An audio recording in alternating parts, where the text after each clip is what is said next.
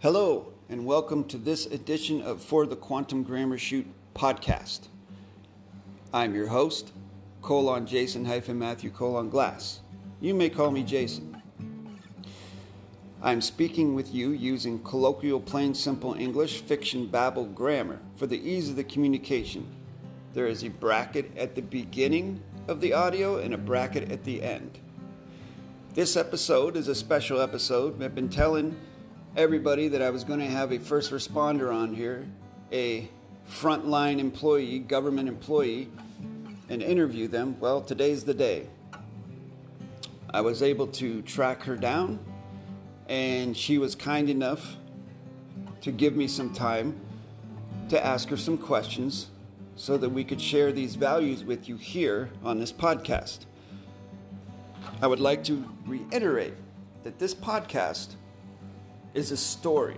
It's categorized under a personal journal story. It's history. It's opinion.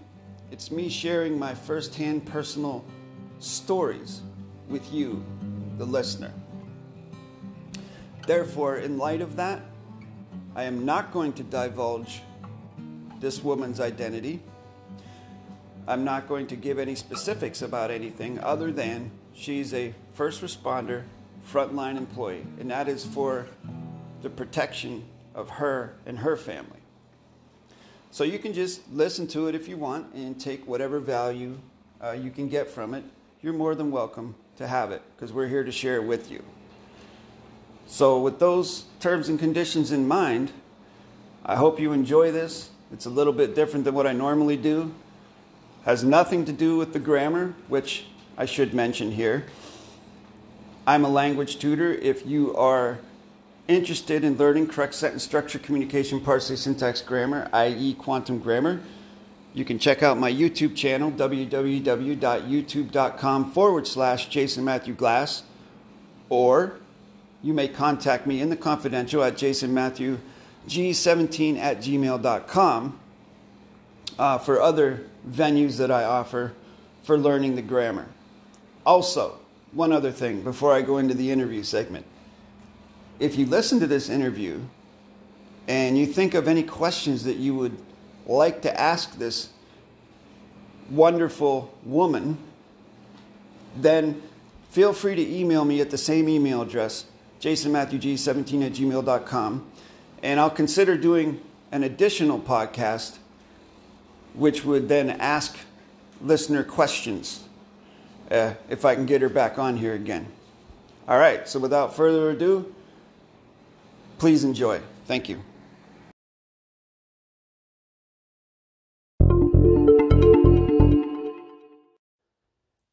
As promised, I'm here with a frontline worker. I will not be divulging their identity. So it's just a story, and you can take whatever value you would like from it. They're going to be sharing some experiences that they've had with firsthand knowledge from the front lines of this COVID-19 scenario. So the first thing I want to touch on is both of us know personally people who participate with the idea that this COVID-19 is a hoax and that it's not what they say it is, and there are empty hospitals and it's no worse than a flu, and so on and so forth. If you could convey a message to people who buy into those types of ideas, what would it be? I think it's been proven that this is not a victimless illness and that, or a hoax, and that there has been a large number of people who have succumbed to the symptoms of the virus, usually painfully and over a long period of time. And anyone in our area, as you said, could probably name at least one person that they know who has died from contracting this illness. So I don't know where or who the hoaxers are, but my personal experience has been that that's not true. In the context of this being a new, i.e., novel scenario, the novel coronavirus, I'd just like to make a comparison with you as a frontline employee who's been working on the front lines for, I don't know, a few years here. Compare this time of this year with the death toll as compared to previous years. Is it different? Is this a different scenario than anything you've ever been involved with before as a frontline employee? I say most definitely the caseload has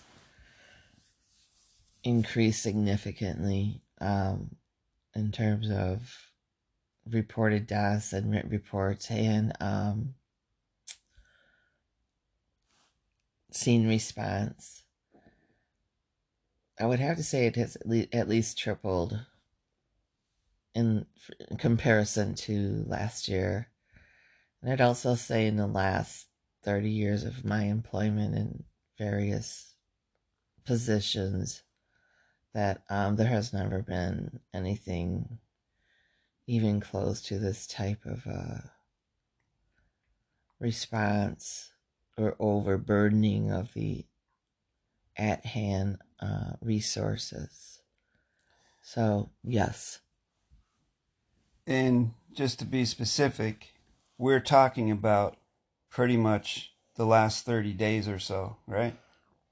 Yes, the last month and a half have been specifically the most busiest. In a position of being a first responder, you also interact with other frontline agencies in cooperation and things like that.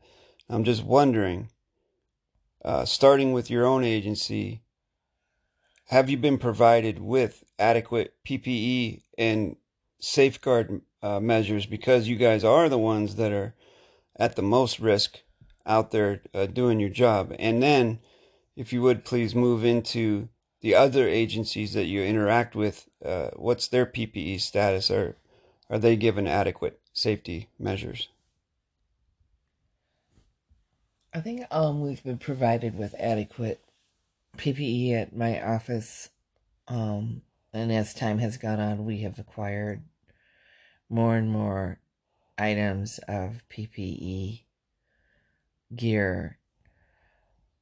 Initially, we were reusing masks for a short period of time, and I think sometimes we still do to conserve them because there is a shortage for everybody, but overall there's adequate PPE for us. I have responded with other agencies who have extremely limited access to PPE, and specifically being given two masks, two N95 masks to use indefinitely. So they reuse the same mask for days on end. Lack of protective gloves.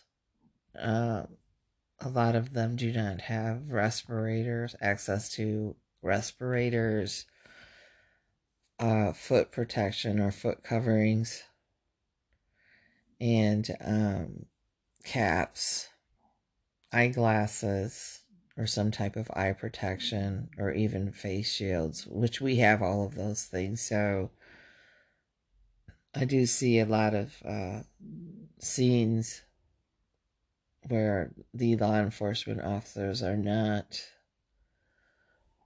coming in with adequate PPE on.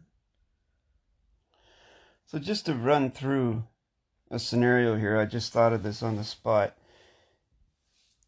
All this equipment that you're talking about, every time you go to a work location where you respond first to, you have to, I'm getting a picture in my head, you have to put all of this stuff on before you go in and do what you have to do. And then when you're done there, now correct me if I'm wrong, when you're done there, then before you get back in your transport vehicle, you have to take off and bag all of that equipment.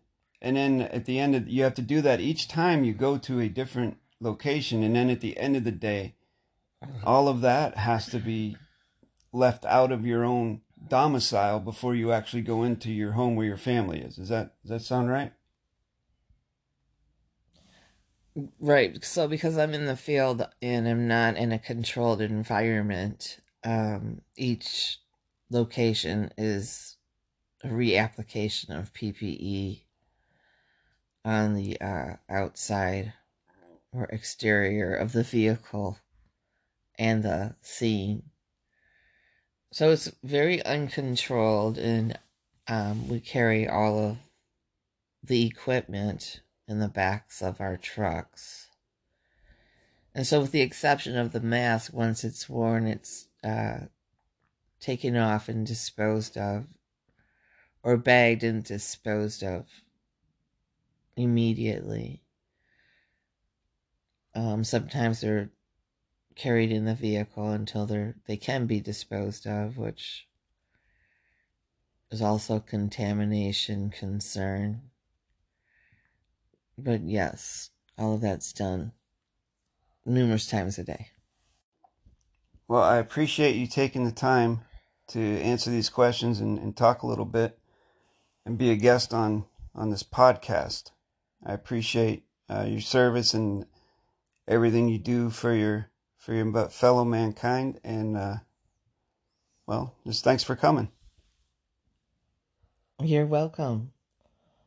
And I just want to add that even for those who believe that this is a hoax or not serious, to maybe exercise at least some type of caution if you believe that you're going to go out and expose yourself to people who are walking around with the simple flu, that you would still take some type of precautions, hopefully not to infect yourself and your family. And everyone be safe and be healthy. All right. Thank you very much. Be safe out there, and see you next time. Bye-bye.